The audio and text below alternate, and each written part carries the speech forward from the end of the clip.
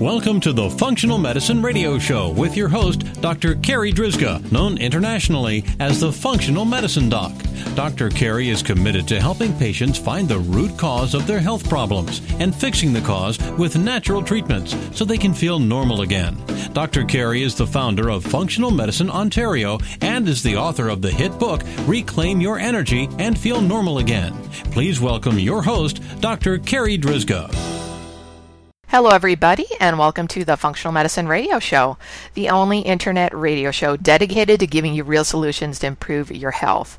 Not only are they real solutions, but they're natural solutions as well, because as you know, the one and only true wealth you have is your health.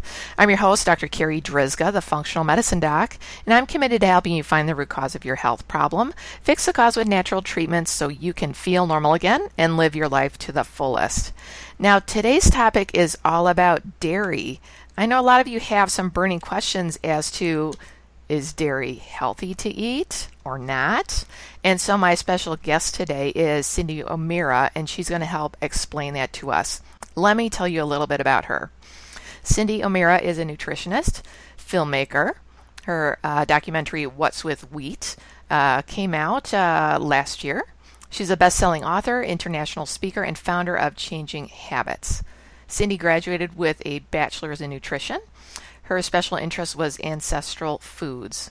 After graduating, she became disillusioned by the global, quote, standard nutritional guidelines that she paved her own path. Cyndi started Changing Habits in 1990 from her regular newspaper column on nutrition. Her groundbreaking book, Changing Habits, Changing Lives, became an instant bestseller, and from there she has grown a successful organic food company, certified online education program, a groundbreaking documentary, and is currently building a 60-acre organic food bowl, which will be used as an education center for sustainable farming practices. Cyndi, thank you so much for being my special guest today on this episode of the Functional Medicine Radio Show. Oh, it's my pleasure, Carrie. So, Cyndi, I think it's been about a year since our last interview together. And for the listeners out there, I will dig that podcast interview up and put that link in the podcast notes so that you can listen to that, because on that interview, I spoke with Cyndi about her documentary, What's with Wheat. And if you haven't seen it yet, it was just, it's a phenomenal documentary. Thank you. I appreciate that. And it's now on Netflix, so people can watch it there. It's easy. Oh, perfect. Okay, so there you go. Go to Netflix. And so I know you've got a lot of big projects that you're working on. You're very, very busy woman. And I know one of your next projects that you would like to work on is talking about dairy. So I know you're going to give us some really great information today, because so many people are still wondering about dairy. Mm. So can you tell us about the history of milk and how has it that it's gotten to be so pervasive in our diets? Yeah, well, you know, we talk about the history of people's eating, and you know, they say we started as hunter-gatherers, and then the agricultural revolution came, and then the herding society, and we have been probably domesticating animals for somewhere between 10 and 15,000 years. But we had our own herd. We knew where the milk was coming from, or we may have made yogurt, or and that would have been by mistake in the beginning, but then it would have worked, and then butters and cheeses, but we always had raw was probably more often than not. And when we look back at the Hindu religion, they used the animal for its produce. They didn't necessarily eat the animal, but they used it for its produce. And you know, there's many beautiful like lassies drinks from milk, like lassies, and they love ghee, which is clarified butter. So there's a lot of history behind us eating dairy. Now, whether that dairy is a cow or a yak or a goat or a sheep, and now camel milk, it depended on where you were living in the world. So if we just look at two cultures that live in the world today that still continue to consume dairy and use it as a major food source. One is the Kyrgyz in the Pamir of Afghanistan. They live at 14,000 feet. They have yaks. They milk those yaks. They ferment into a very, very hard ball their dairy, so that when the yaks aren't producing, they've still got that production of dairy. They also have rhubarb and spring onion. They travel and they get wheat, and they will make up some bread for their wheat. And on occasion, they will kill an animal in order to eat their meat. So we know, because we have this glimpse into their lifestyle, what it's like. And most of their diet is dairy, but it's raw. They know the animal. And we can also go to another extreme on the planet, and that's in Namibia. There's a group of people there called the Himbas, and I visited them. And they eat very similar to the Kyrgyz, where most of their diet is dairy. It's fermented. They may do a killer every now and then, but it's only in celebration. They have very little foods available to them in the desert region. They may grow corn, but yeah, when you see where they live, you wonder how they can do that. So we have a glimpse into lifestyles of these herders by looking at what we see now. And Cyndi, how has the quality of our milk changed? It's interesting because I've just done a talk here in Australia, and I'm in a farming community and a dairy farming community, and I was speaking to the dairy farmer, and she was basically saying that, you know, they milk their cows, that goes into a truck with another, you know, their load of cows is 150, that goes into a truck or a big tanker with lots more other cows' milk. That then goes to a processing plant. That then goes into a bigger area. And you may, when you drink a glass of milk, you may be drinking from thousands of cows' lactation, basically. You're not just drinking from a herd or one or two, like the old-fashioned house cow or house goat. You are actually drinking from thousands and thousands. And while I know that this dairy farmer treats her cattle very well, her girls very well, there are other dairy farmers that don't. And you don't know the stress that goes into the milk. You don't know if one of the cows may have an infection. One of the things that happens to cows, but this is tightly monitored, is that they will produce ketones in the milk. And that's when you know the cow is very sick, and they're usually removed from the herd, or they're fixed so that they don't have those ketones, or they're medicated. So the difference is that once upon a time we ate raw, fermented, you know, clarified butters, and now we drink milk that's pasteurized, homogenized, ultra-pasteurized, cold-pressed pasteurized.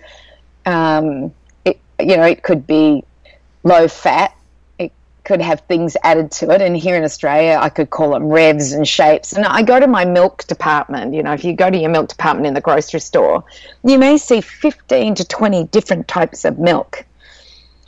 And it all just comes from one cow. And they're just value adding. And they're processing it, which is, I believe, all adding to this stress that we are putting on our children and adults in having to drink these milks, because we've been told that, you know, we should be having dairy because it's high in calcium. And so do you think this is also why we're seeing such an increase in dairy allergies?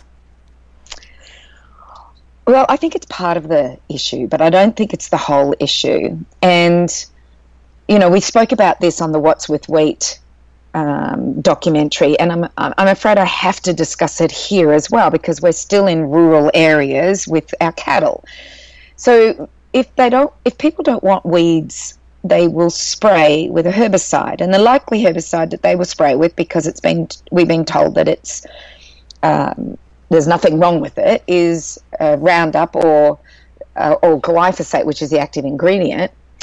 And the latest research on glyphosate is pretty scary. Like, we already know that it does a lot of things, like disrupts the shikimate pathway.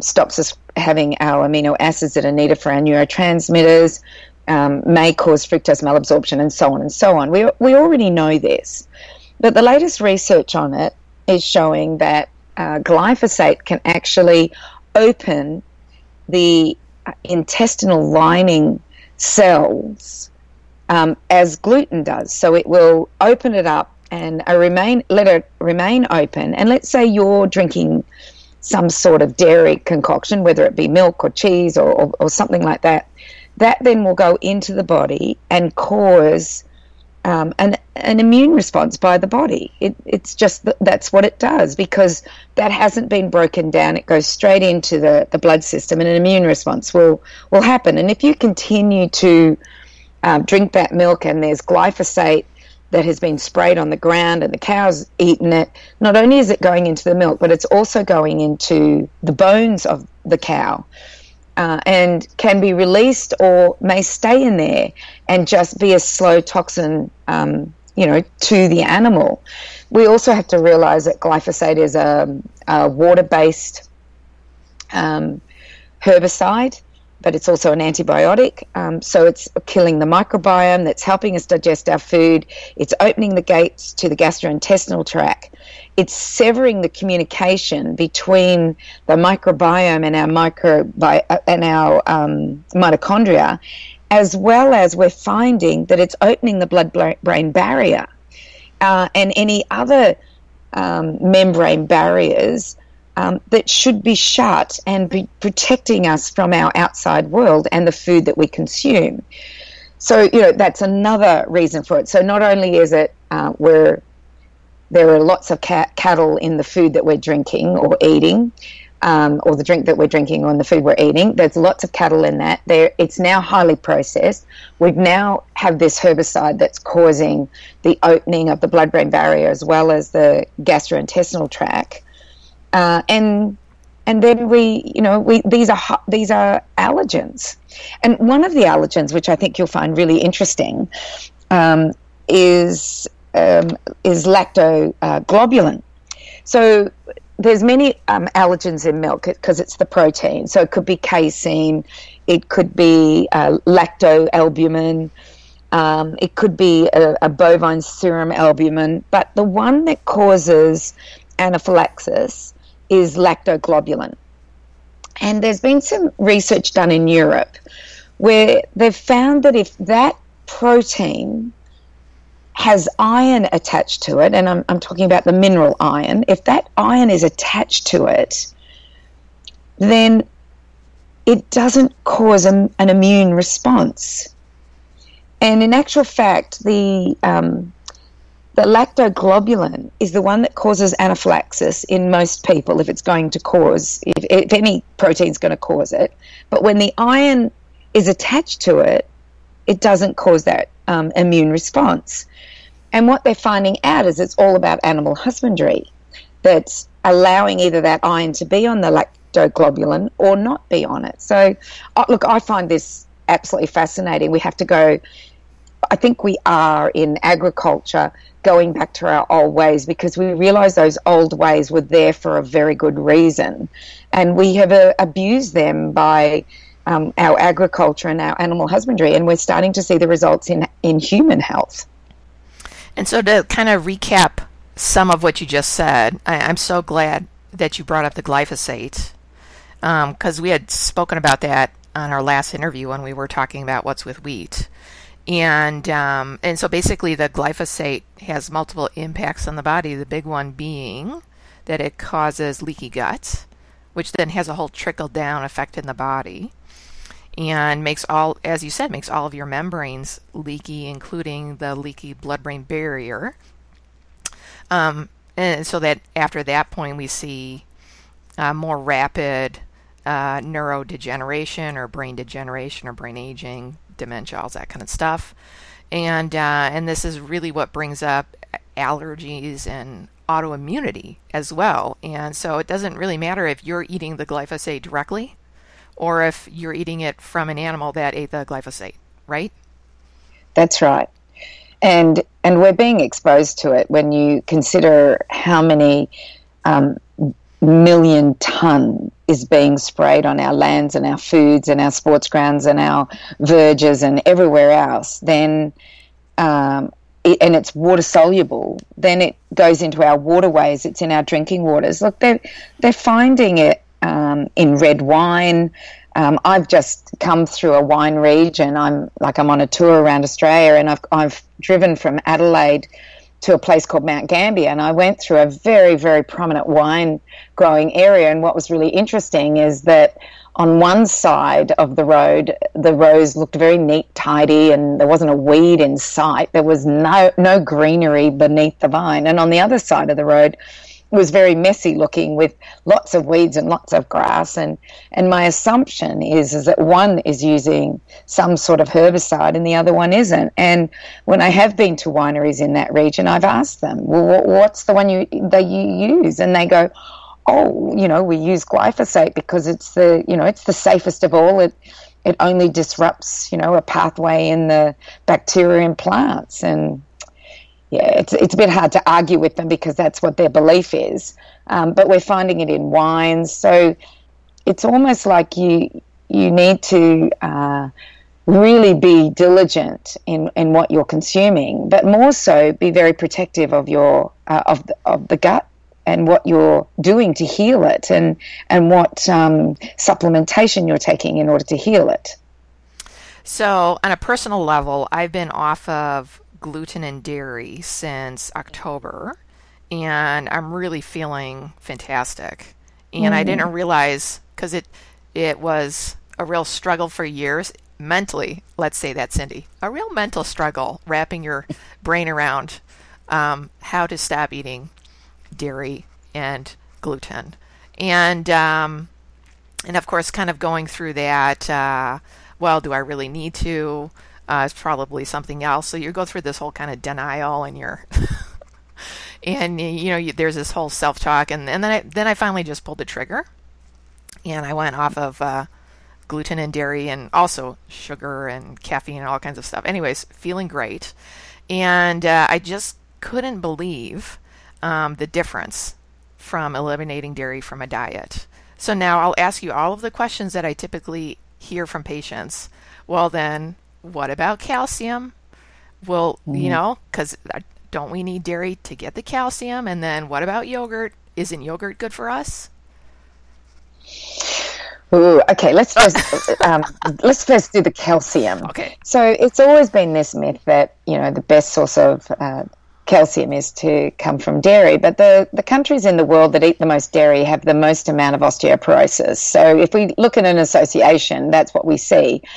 And once again, I'm going to go back to tribes that still exist today that live in places where they don't eat dairy. So we could go to Tanzania, and we can go to the Hadzas, and the Hadzas only consume meat and any game size that they want, from mammal right down to bird. And they eat very tuberous root vegetables. And if there's berries around, they might get some berries, but that's basically what they eat. Yet they have no signs of osteoporosis, and they live up until the age of 80.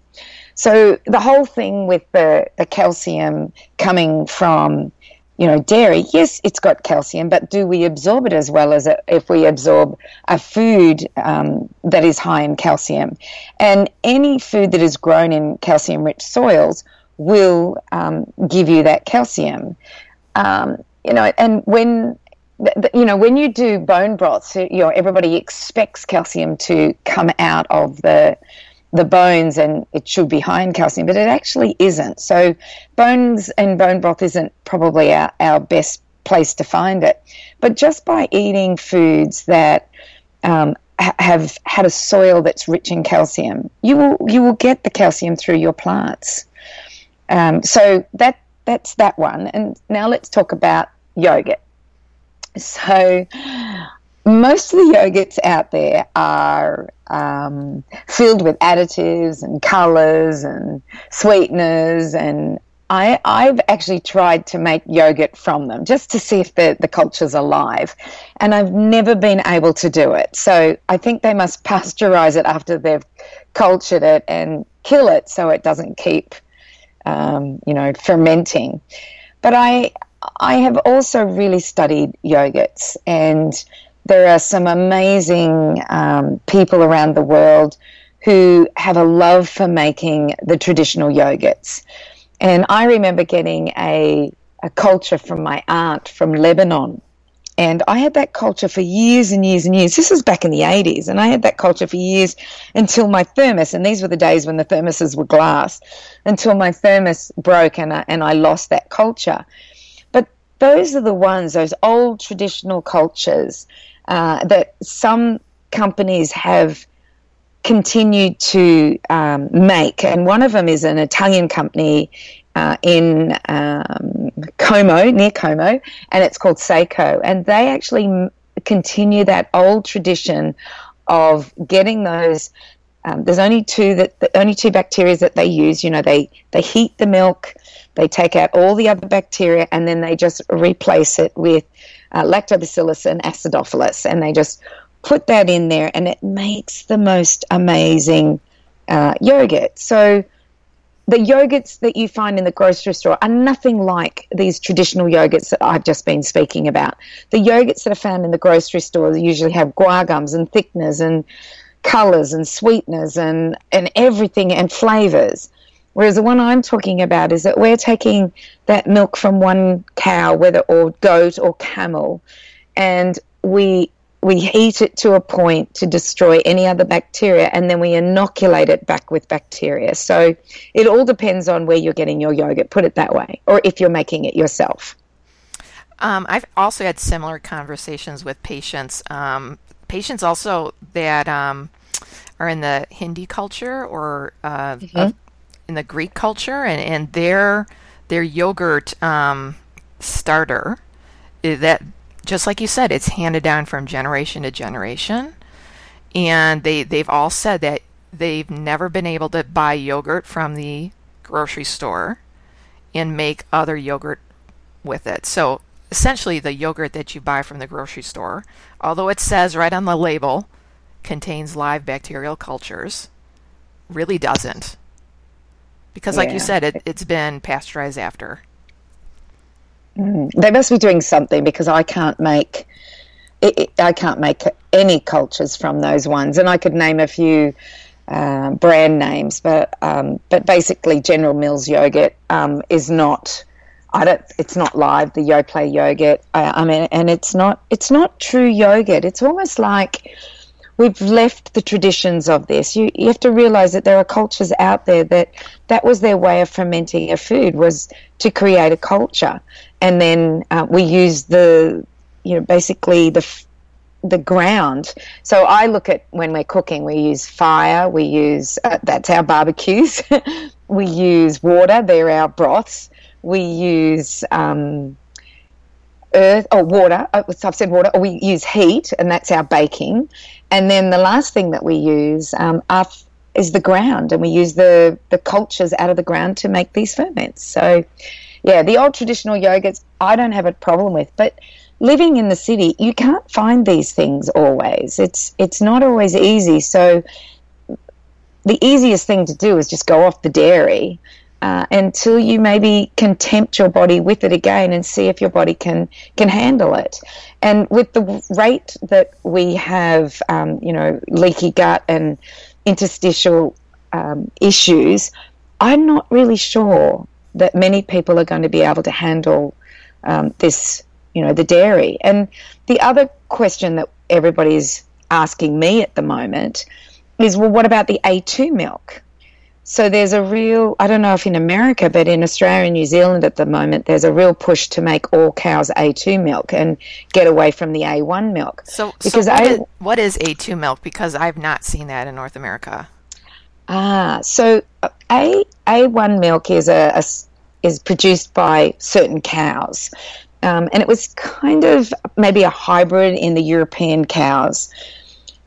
But A2 was always traditionally, so it's a casein we're talking about, which is a protein. And when we have a look at A1, the A1 protein of casein, what we find happens is that it creates a caseomorphine, whereas the A2 doesn't create the casomorphine in the body. And when I say morphine, it's like a drugging, and it has been linked to sudden infant death syndrome. There's not strong evidence there, but it has been linked to it. Other things that they're linking to the A1 beta casein is that it causes type 1 diabetes, autoimmune diseases. It's showing that it inhibits gastric transit of food, which means you may get constipation with it. It increases inflammatory markers within the gut wall. And what they're finding is that it sets off the Th2, which is our immune system response, Th2 cell production. So what they're trying to do is move more cattle to the A2. Now, goats are mainly A2. Camel are A2. There are certain breeds of cows that are A2, and they believe that is far better for human health than the A1. So as well as all the processing, the glyphosate, we also have a hybridized cow, and not genetically modified, just a naturally hybridized cow that is producing more and more of this protein, which is causing these health issues across the board.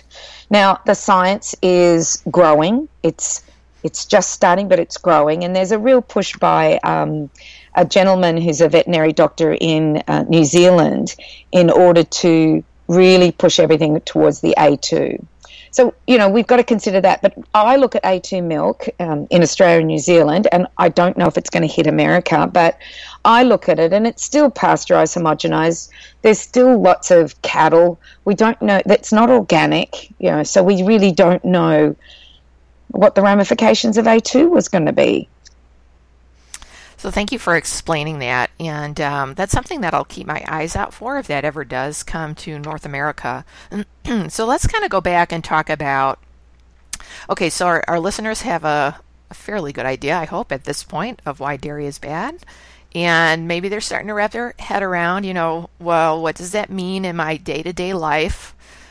What do I eat instead of dairy? So can you talk about that, the dairy, kind of the substitutes that we typically see for dairy that are out there? Yeah, I have seen a lot of substitutes for dairy, and I would say 80% I wouldn't touch, but there are 20% that are okay. Yeah. So let's talk about what would you not touch?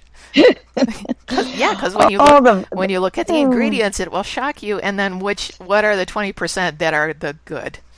Yeah. Okay. So let's start with cheeses. So vegan cheeses, I've seen a lot, and I've seen the additives that they use. It's not real food.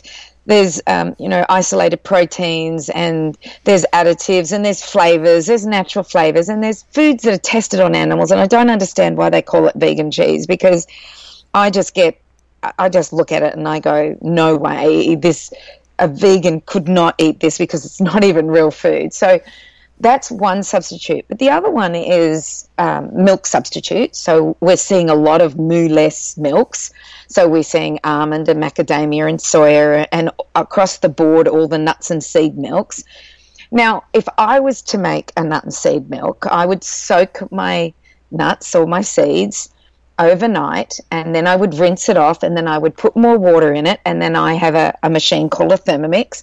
I would put it in that Thermomix, which is probably like a Vitamix, and I would grind it down as much as I could, and then I would put through a nut bag, and I would be left with the milk of a nut. But these days, because it's so expensive to do that milk, non-moo milk manufacturers, what they do is that they might use 2% almond for almond milk, and then the rest will be thickeners and flavors and salts, and then they add calcium to it because they think everybody needs calcium in their milk, and it's calcium carbonate, which is limestone, so you might as well go lick your rocks. So it's just but there are some out there that I do like. I have seen some on the market that it would be something that I would purchase, but I'm more likely not to, because I don't know where those nuts and seeds have come from. I don't know if it's not organic, then I don't know, if glyphosate has been sprayed throughout the nut orchards, which I know they are, Northern America, I think it is. Northern California has become the biggest almond growing area. And, in order to keep weeds down, they've got to be using something. So you don't know what's happening there. So that's those ones. I have seen some like cashew cheeses, which are absolutely beautiful. I've looked at the ingredients. They're not trying to fake cheese. They just call it cashew cheese. So they're pretty good. What else have I seen on the market that's... what about the butter versus margarine? Okay, so I was at a vegan restaurant the other day, and it wasn't a vegan restaurant. There was just something on the menu that said it was vegan. And I said, well, what's a vegan egg? And so she explained it to me, and I said, well, can I see the ingredients? And so she brought that out, and I said, and what about the hollandaise sauce? It should have egg in it. What does it have in it? And it should have butter in it. What does it have in it? And she said, oh, we put margarine in it. So people are using margarine as an alternative to butter. Yet when we look at the checkered history of margarine, and it's a totally refined food with natural flavors, synthetic vitamins, fillers and diglycerides and colors, you just got to wonder what people are thinking when they do that. I would rather see somebody, if they're not going to eat butter, eat ghee. Now, ghee is something that the Hindus have eaten for a long time, and what they do is that they make butter, then they warm it, and there's a foam that comes on the top of it. They scrape that foam off. Now, that's all the dairy components. And you're left with an oil, like a butter oil. It would be very similar to, so because it goes hard at room temperature, it's got saturated fats in it, but it also has omega-3s, it has butyric acid, and it has all the components that help your gut heal, as well as giving you the information for your genetics in order to upgrade to making ketones, or downgrade in order to use that those ketones and not use sugars that are in the diet. So I struggle with all these alternatives. So look, if you're going to go off dairy, just go off dairy. Make your own mooless milks. Maybe try camel. It's becoming very popular here in Australia. Maybe try goat and see if you don't react to it, but make sure it's an organic small herd that you get direct from your supplier as opposed to it going through commercially. Can you think of any other alternatives, Carrie, that I have? Yeah, the only other one that you didn't mention was soy. And I know people still have a lot of questions about soy. Is soy good or not? And in men, what about men? Is that going to make is that going to give them estrogen?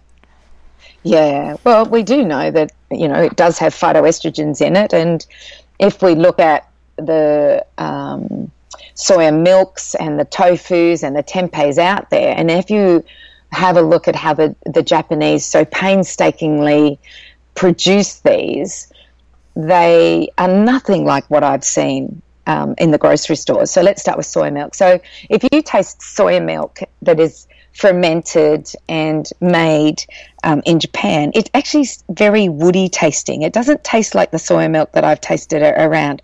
And to eat or to drink a lot of that, yes, you've got phytoestrogens in there, and you have to be very careful of it. And they're finding that these phytoestrogens are concentrating when we do a powdered soya milk, or we give powdered soya milk to our babies.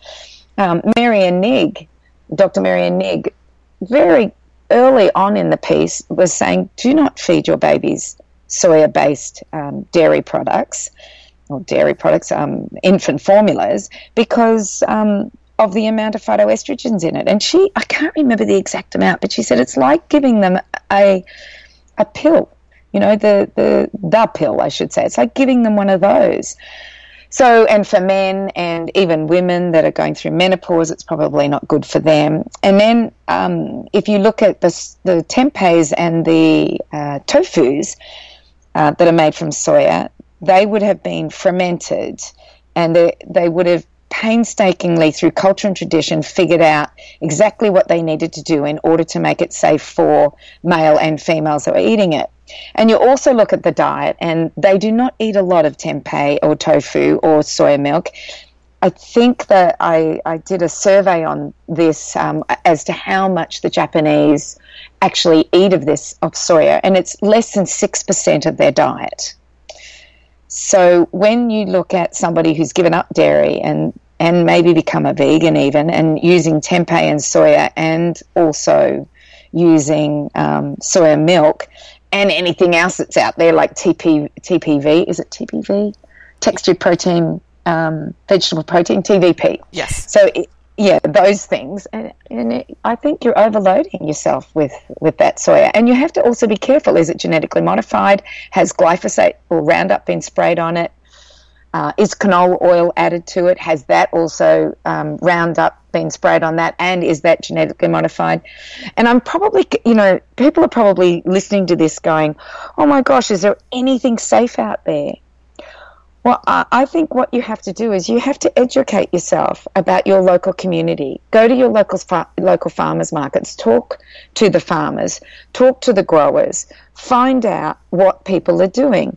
And there are some beautiful boutique food producers that are at the farmers markets that produce beautiful mooless milks, and traditionally, instead of the way that we see it commercially, because then it's viable in a commercial setting, whereas it's very viable in a person who's making it right to the person who wants to buy it. It's viable in that setting of a farmer's market, and that's what I say is go back to our old ways. Get back to buying locally as much of your produce as you possibly can. And then for those foods like salts and perhaps sugar and, foods like that we use, like spices, and I'm trying to think of maybe even olive oil and things like that you can't get in your local community, then find the best sources for those. And then you come home and you make beautiful nitrate-free bacon and eggs. You could have a salad on the side. For lunch, you could have your leftovers from the night before, and then dinner becomes a wild-caught salmon with some sweet potato and a salad. And it's not hard. And there's no dairy in that. It's delicious. There's nothing wrong with it. It will give you amazing nutrition. As well as eating the vegetables and the salad, you're feeding your microbiome, which will then help you produce B vitamins and folic acid and your aromatic amino acids for your neurotransmitters, your enterobactin to carry your iron. So when we do this, our body is listening to the food that we're consuming, and it knows what to do, because this is an evolutionary body. And when you feed the body evolutionary foods, your body knows what to do with them. It's the science of nutrigenomics.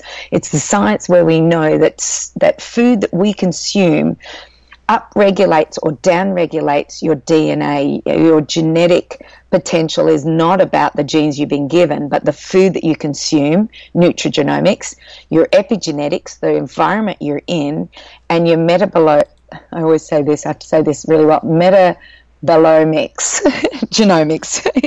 It's the metabolites of the microbiome that lives within you that also speaks to your DNA. This is what we're learning. Give it the right resources, and your innate intelligence of your body will do the right thing by you. Cyndi, again, you've shared so much valuable information on our interview today. Please let me know when your next documentary is ready, because I would love to share that with my community. I will. Cyndi, how can our listeners find out more about you? Well, they can watch What's with Wheat on Netflix in North America. That's a really easy way to learn about my journey with wheat. You can also go to my website, and that I live in Australia, so it's changinghabits.com, and then for Australia you put .au, so changinghabits.com.au. And for any professionals out there that are wanting to increase their knowledge on nutrition, I have a registered training organization where I teach functional nutrition. We do the fundamentals and the applied, and in order to find out more about that, you can go to F for functional, N for nutritional, so fn.academy. And you can learn everything that you need to know about helping other people make these changes in their lives and understanding the food system and what they're doing and how they are just causing untold illness amongst many of the population. So for the listeners out there, I'll make sure that all of those links are in our podcast notes online so that you can easily find Cyndi and all of her valuable resources. Cyndi, thank you so much for being my special guest today. This has been another awesome interview. Thank you. All right, this wraps up this very special episode of the Functional Medicine Radio Show with Cyndi O'Meara. And I want to thank you, our listeners, for tuning in today. And I'd like to invite you back next time for another episode of the Functional Medicine Radio Show. As always, I'm your host, Dr. Carrie Drizga, the Functional Medicine Doc. Have a great week, everyone. You've been listening to the Functional Medicine Radio Show with your host, Dr. Carrie Drizga, known internationally as the Functional Medicine Doc. Dr. Carrie is committed to helping patients find the root cause of their health problems and fixing the cause with natural treatments so they can feel normal again. Dr. Carrie is the founder of Functional Medicine Ontario and is the author of the hit book, Reclaim Your Energy and Feel Normal Again. Please tell your friends about the Functional Medicine Radio Show, and we'll see you next week with more from Dr. Carrie.